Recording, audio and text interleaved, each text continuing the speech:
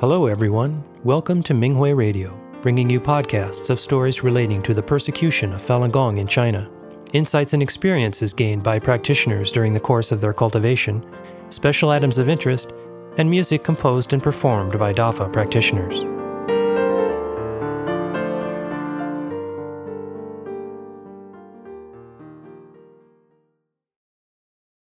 In today's program, we bring you an experience-sharing article from the 19th China Fa Hui entitled Our Journey Home by a Falun Dafa practitioner in China. The English translation was published on the Minghui website on November the 13th, 2022. Greetings, Master. Greetings, fellow practitioners. When the COVID epidemic worsened in the spring of 2020, local practitioners believed that the dire situation would help people understand why so many people practice Falun Dafa and why the Chinese Communist Party's CCP persecution was wrong after reading our truth clarification materials. When most people understand the true nature of the CCP, they choose to withdraw from the party and its affiliated organizations. They wish to distance themselves from the party and stay safe in the midst of this global plague. The COVID virus was rapidly spreading, and we realized that we needed to distribute information to people and give them a chance to be saved.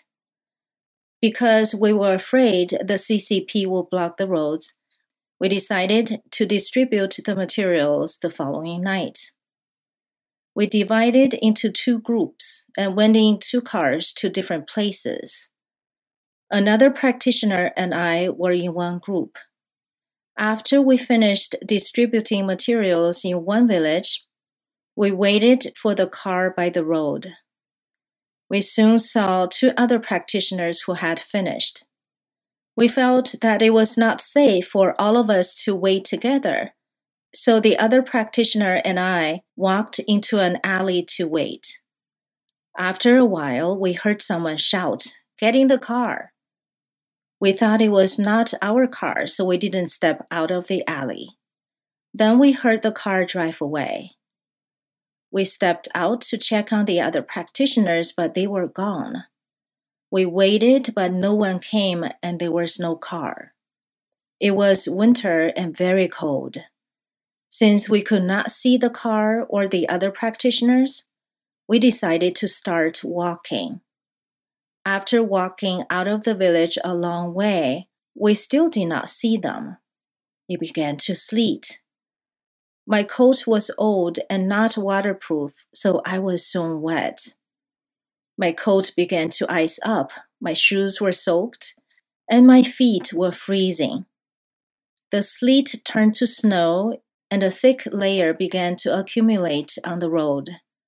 We didn't know what had happened to the other practitioners, and we were very worried. It was late at night, and we both still had a package of truth clarification materials that we had planned to distribute in another village. Since we could not find the car or the other practitioners, we decided to go ahead despite the snow. The snow came down fast and heavy and accumulated on the road. The sky and the earth were white, and we couldn't see the road. We continued on step by step, not knowing how many times we fell. The other practitioner and I tried our best not to let the materials in our bags get wet. We said that no matter how deep the snow was, we came to save people. As long as we saw a village, we would distribute the materials. Master said in the ninth talk from Zhuan Falun, quote, "Nothing is truly unbearable or impossible," end quote.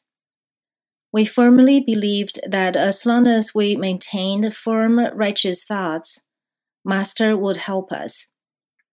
We suddenly saw a village ahead, leaning on each other as we walked. We finished distributing the materials. We then stood under a tree. Because of the heavy, wet snow on the branches, a branch broke and fell. Protected by Master, I quickly jumped aside and was not injured. We continued walking and came to a bridge with a horizontal railing. The other practitioner leaned against it to take a rest, but because she was tired and hungry, she almost fainted. We asked Master to help us return home safely.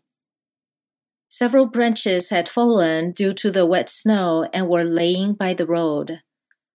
We each picked one up to use as a crutch. We supported each other and walked on with difficulty. I don't know how long we walked. The sky in the east turned bright and a new day gradually dawned. By 7 in the morning, we could hardly walk. I thought the other practitioner was about to faint from hunger. We had to find something to eat. We were about 30 miles from home. We decided that if we saw another village, we would ask the villagers for something to eat. We trudged on and saw another bridge with several people on it. When they noticed us, we heard them wondering if we were from Wuhan, where the virus originated. After walking for a while, I finally saw a village. The other practitioner couldn't walk, so I decided to go find some food. I knew I hadn't brought any money with me, but when I touched my pocket, there was a 100 yuan bill in it. My tears flowed.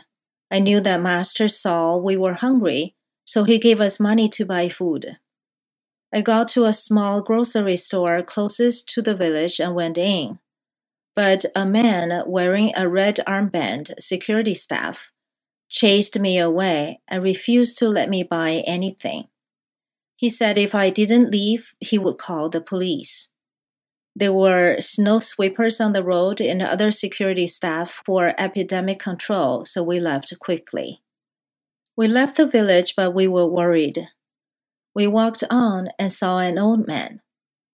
Despite her exhaustion and hunger, the other practitioner clarified the truth to him while I sent righteous thoughts. The man said that someone had told him this before, and he had understood it clearly. He said, "It is hard for anyone to be out in such deep snow. It's just you people who practice Falun Dafa. Everyone else is at home sitting around the stove or in bed, looking at their mobile phones or chatting. But you practitioners are still thinking about others." The practitioner told him that we needed food but had been driven away from the small grocery store. The man said he would buy some for us. He took the money and limped away through the deep snow. Looking at his back, we were moved. Soon afterwards, 2 little girls ran out of an alley. The other practitioner talked to them and found out that they were the old man's granddaughters. They knew that Grandpa had set out to buy things for us, so they caught up with him, took the money, bought us food, and delivered it to us quickly. After we thanked them, we continued on our journey. A white car stopped next to us.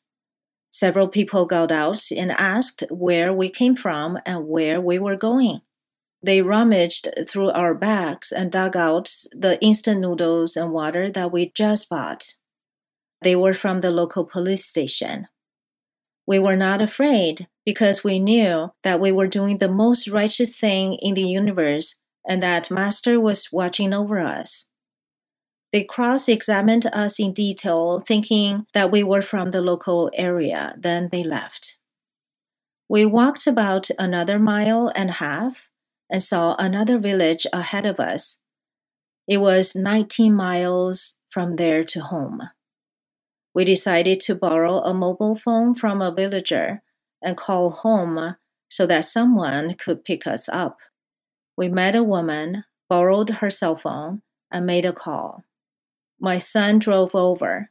He was very worried about us and complained to us as soon as we got in the car, which we understood. Under Master's protection, we arrived home safely. Of our group of local practitioners whom we'd set out with, 4 were reported, arrested, and taken to the local police station. They are still illegally detained. The journey that Dafa disciples have walked is difficult, but the future is bright because we have Master.